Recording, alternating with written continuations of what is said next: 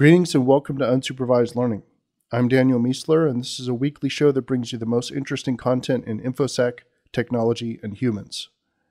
The idea is to curate around 3 to 5 hours of weekly reading into a 15 to 30-minute summary. The goal is to have you caught up on current events, tell you about the best content from around the web, and hopefully give you something to think about as well. You can get the companion newsletter with all the show notes and links at danielmiesler.com/newsletter. All right, welcome to episode 69. Going to start off with the information security news and with a story about a massive number of CIA files being leaked by WikiLeaks, now being called the Vault 7 release. Core of the content was information on various techniques the CIA could use to gain access to target systems like Android, iOS, consumer routers, consumer smart TVs, that kind of thing. The leak has spawned massive discussion, as you might expect, around how new or old the exploits were, who the likely source of the leak was, whether Russia was involved, etc. The biggest misconception came out of the whole thing was that they had hacked Signal and other secure messengers. They absolutely did not do this. What they hacked was Android, and if you have access to the OS, you can get access to the data before it goes to the secure messenger. So you don't need to hack Signal or whatever app. My personal opinion on the whole thing is that this is most likely a continuation of what Russia's been doing over the last several months against the US. And they're basically doing this to make Trump look better by making the intelligence agencies look worse, and thus to raise Russia in the eyes of most. Russian espionage and Russian cybercrime appear to be more linked than people thought. Evgeny Bogachev is a known cybercrime player out of Russia. He's also been implicated in a lot of election-related activity from last year. And he also lives quite comfortably within Russia. He's got yachts and really nice place. Kind of being treated like a prized asset as opposed to an unwanted criminal. And some really good analysis here at the link from New York Times. Verifone, the largest maker of credit card terminals used in the United States, is investigating a breach of its internal networks that might have impacted numerous companies running its POS solutions. Verifone is saying it was just an internal network breach and that it didn't affect their payment system products. This kind of reminds me of the previous story, actually, about the OS. Like, if your whole internal network is compromised, can you really trust other things that are touching it and related to it? I don't think so. Brian Krebs reported that Dahua, the largest IoT manufacturers of things like security cameras and DVRs, just patched a major hole that allowed attackers to completely bypass authentication in some significant percentage of their devices. You basically send a request for the password list for any device. You get back the list of users and a bunch of hashes, and you could basically use those hashes to log into the device and get full access. A House committee has proposed a law requiring employees to undergo genetic testing as part of the workplace wellness programs.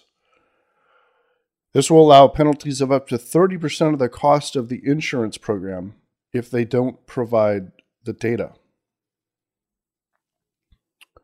A major vulnerability was found in Apache Struts 2 web application framework last week, and scans were very active looking for vulnerable targets.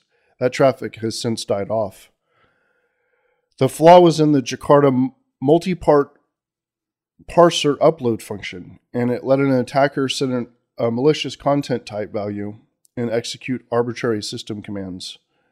Definitely want to make sure you're patched on this one if you have any Apache Struts 2 in the environment. WordPress issued a new release 4.73 to address 6 different vulnerabilities, including some cross-site scripting, a URL validation issue, file deletion, and a CSRF problem. Patch early and patch often if you have WordPress. or any PHP app, really. Consumer Reports is adding cybersecurity to their list of rating criteria. This is really welcome, not just because they're doing it, but hopefully it'll encourage others to do it as well. The layout for the requirements look pretty decent, and I've got a link to that right here in the newsletter. On Intel Security Report says 93% of companies have security strategies, but only 49% are fully implementing them. I think 49% is actually high. Either they didn't respond truthfully or their strategies are like really weak. If half the companies that I went to had security strategy and were fully implementing it, I would be overjoyed, and I don't think that's true. I would actually put the number closer to like 5%. Cornell did some interesting research on mobile MAC address randomization. They claim they can defeat randomization on Android with 95% accuracy using one technique, and all main platforms leveraging a previous vulnerability. So basically on Android, they have a technique that they can get to like 95 or 96% accuracy, but they can actually defeat the randomization on all platforms using some bug that is still available. CA has bought Veracode for $614 million. So let me get this right. Fortify is being sold to Micro Focus. White Hat is basically dead because of all their talent left. And now Veracode has been sold to CA, which means we probably won't hear much from them anymore. So who's left?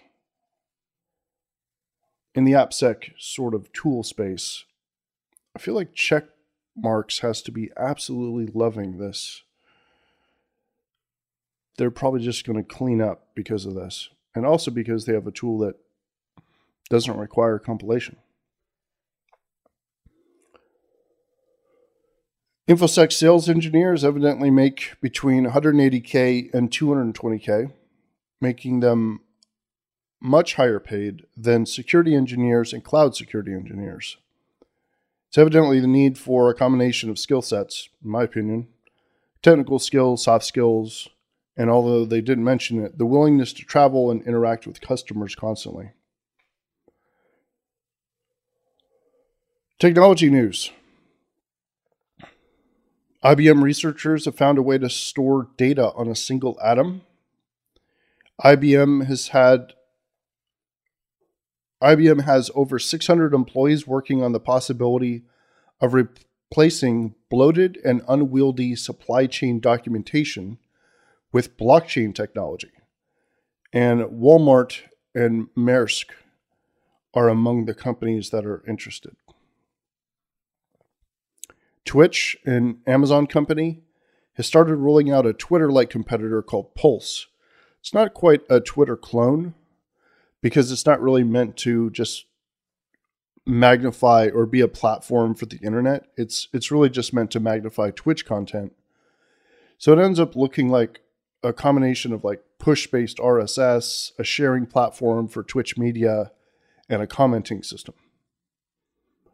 Still, will be interesting to see how it does and how much crossover starts happening between it and Twitter-like features.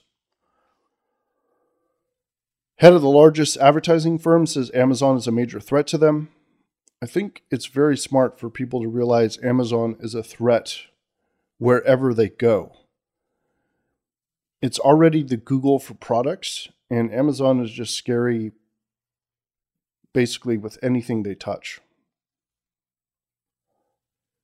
Google has purchased Kaggle, a company that hosts data science and machine learning competitions. That's a good match. AT&T and T-Mobile are in the middle of a massive rate plan battle that is making it really nice for customers. They're especially focused on unlimited data plans. T-Mobile basically started this battle. So if you're a customer of either of these companies, and especially if you use your plan a lot for tethering and data heavy usage, consider going in to either T-Mobile or AT&T and see if you can upgrade to a better, cheaper plan.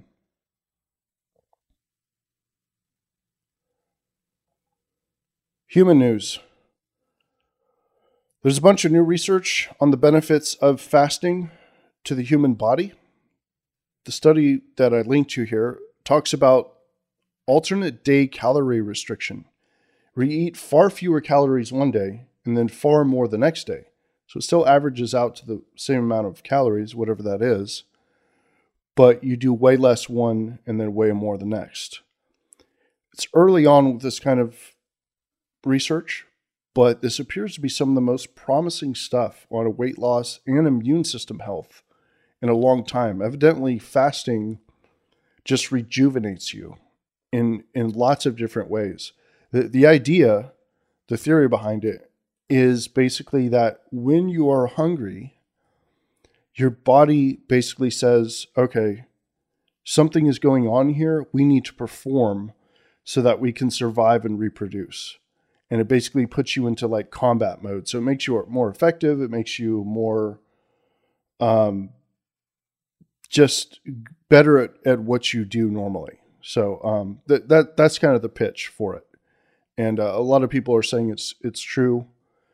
I'm a little skeptical just because it seems kind of extreme to starve the body in any sort of way.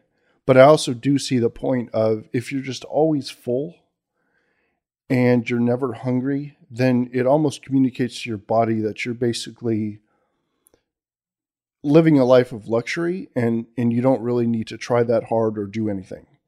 And that does seem like it could be bad. So then the research is definitely worth tracking.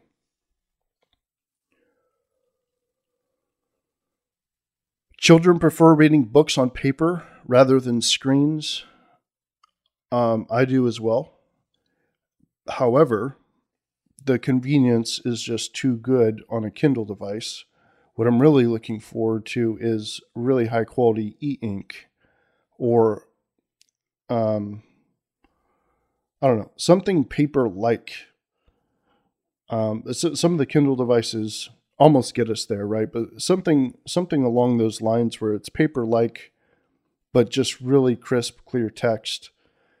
I'm curious to know if it's because it's a device or they like the form factor of the book or if it's really the text that they like more.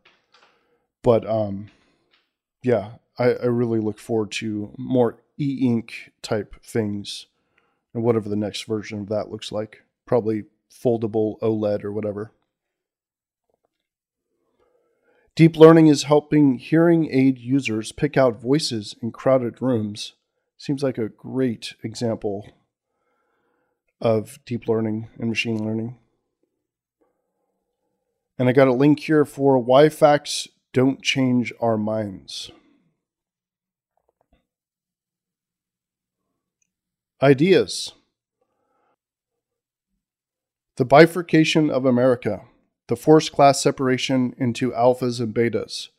This is basically a piece about social dynamics and how the future is increasingly separating us into two different classes, and that you want to know what you need to do to get into the alpha class and not be part of the beta class. It's a long concept. I mean, it's a short read, but I don't want to go into it here. It's kind of involved. Definitely check out the link. Let me know what you think. It's a bit controversial, but I think you'll enjoy it. First and second order chaos. This is a really cool concept. I heard about reading the Sapiens book. Basically, there's two types of chaos. First order chaos is something like weather, where it's extremely complex and it's absolutely chaotic, but it's possible to make predictions, and the phenomena itself does not adjust to your predictions. So it's still possible for that prediction to be true. So basically, weather is the best example of this because it's extremely complex, but we can predict things, like 7 or 10 days out. I'm not sure what our limit is right now, but it's like a week away. We could predict things, and it generally kind of happens in that way. That's because the weather does not know what the prediction was, and it doesn't change. So that's first order chaos. Second order chaos is you make some sort of prediction, which is useful and, was going to work and was going to be effective in some way. But the event or the phenomenon learns about the prediction, and then it changes. So a good example of this is stock prices and politics. If you know for sure that gold is going to shoot up tomorrow and you start buying while the price is low, well, that's going to change the price, right? And it's also going to change the price tomorrow. Same with politics and polls and who's going to win this or what's going to happen here, which is going to cause some major change in history. So it's really interesting to understand the difference between the two because it affects how useful predictions can be.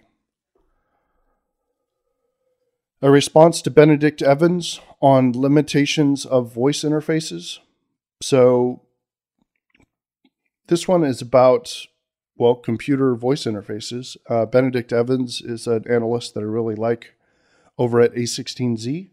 And he's basically saying that voice is not going to really be too big of a thing because it's too hard to program the various requirements into systems. And the more that you program different commands into a system, the harder it is to remember what commands you can do. And I think it's a fundamentally flawed argument, and this is a breakdown of why. It's a very short post, and ultimately it comes down to this. There's an n number of required human interactions that we want to have with our computers during the day. So one of them are basically that the number of this number n is low. I would say it's hundreds or a few thousand. And obviously they'll change over time or whatever. They'll get updated. But there's a minimum level of confidence you need to have in your system in order to convert over to making it your default system. Like you just naturally want to use this system instead of picking up the phone. So his argument is, if you can't remember the commands, you won't just speak to your computer while you're at home. And I'm saying once you hit a certain number of commands, you will reach that confidence level where you know it will probably work good enough. And Alexa is a good example, who I keep talking to and trying to wake up. She's not listening. She's a good example because the few things that she can do, she really does well. And that is the dynamic that just needs to be extended. And that's exactly what people are working on. They're working on extending those really good results out to a certain level, a certain number of commands. Once we reach that, and I put in the piece that basically, once you hit like a 90% threshold of confidence, then it turns into your default for using systems at home. And instead of going for your phone, you just naturally speak to your system. And that is what needs to happen. You basically need a certain number n of commands that are available. Then you stop remembering commands, right? You stop having to memorize all the different things you can do because you just assume that whatever you're going to say will actually work. And that's what that piece is about. Next one, voice interfaces are a combination of voice recognition and NLP. This is an interesting concept. Basically, that voice interfaces themselves are two separate things. One is how well the computer understands the actual words that you said. And this is really easy to mess up. Sorry, I didn't understand the question I heard. There she is again. So you can actually say, I want to go to the store or do something or whatever. And when you see it print out what it thought you said, it's just wrong. So that's a voice recognition problem. The NLP problem is figuring out what you meant and what you wanted to do from those words. And it's really easy to mess that up as well. So it's really easy to mess up each of these.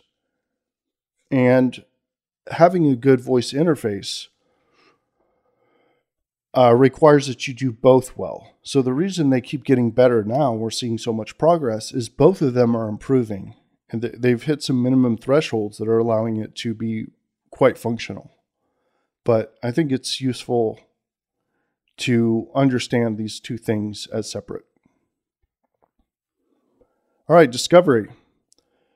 Why the future doesn't need us. This is one of the first essays I ever read on the topic of future technologies and how they will affect humanity. It's from like 2000. And it's written by Bill Joy, who actually wrote VI, so basically a superhero. And it's highly recommended. Auth Matrix, a burp extension that provides a simple way to test authorization in web applications and services. How to permanently update burps attack strings by editing the jar file. An interesting little visualization of different InfoSec career jump points. MobSF, or MobSF, a mobile security testing framework. Really useful. You could just point it at an IPA file or APK, and it goes and does a whole bunch of static analysis. It's really strong little project, free. Gartner's AppSec Magic Quadrant analysis. Bloodhound uses graph theory to reveal hidden and often unintended relationships within an Active Directory environment. Fascinating relationship analysis around Trump, his associates, and Russia. Some fantastic analysis by Robert Graham on the CIA leak. This is a really good piece.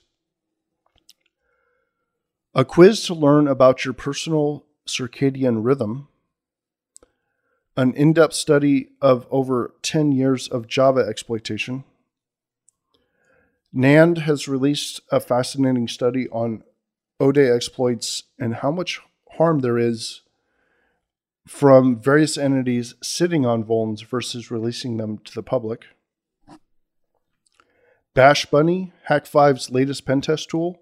It emulates trusted USB interfaces like internet, serial, flash storage, keyboards, etc. And as a result, it receives tons of sensitive data from the system being sent to those spoofed interfaces. Super cool project. How online gamers use malware to cheat. This is a very interesting project for me since I'm currently working on a game security project. System design primer. Learn how to design large-scale systems or prep for a system design interview. Notes this week. I'll be presenting at HughesatCon with my buddy Jason Haddix on the 23rd of the month. It's in Houston. The presentation is on the game security framework.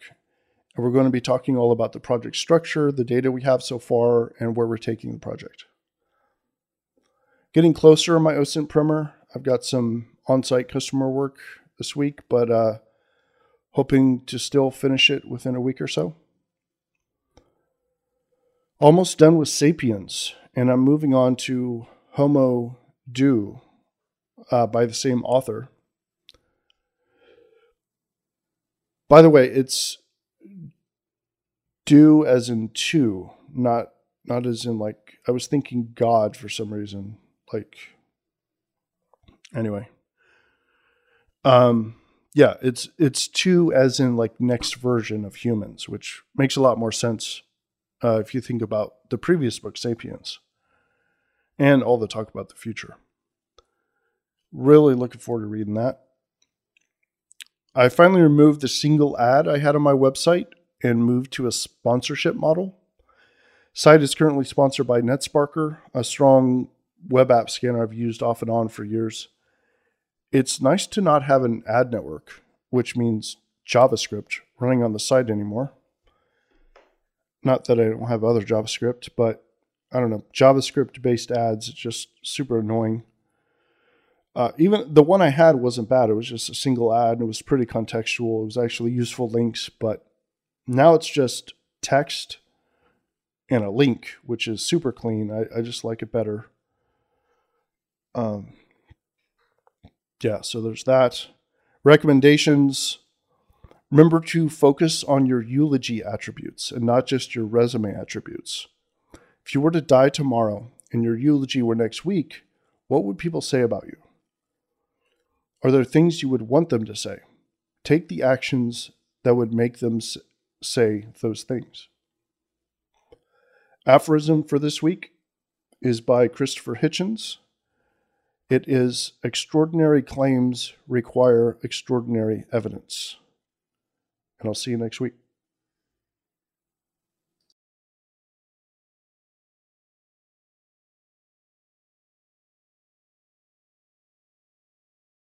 All right. Thanks again for listening. And don't forget that you can get the show notes for this episode, including the links to everything mentioned, in the companion newsletter at danielmiessler.com/newsletter.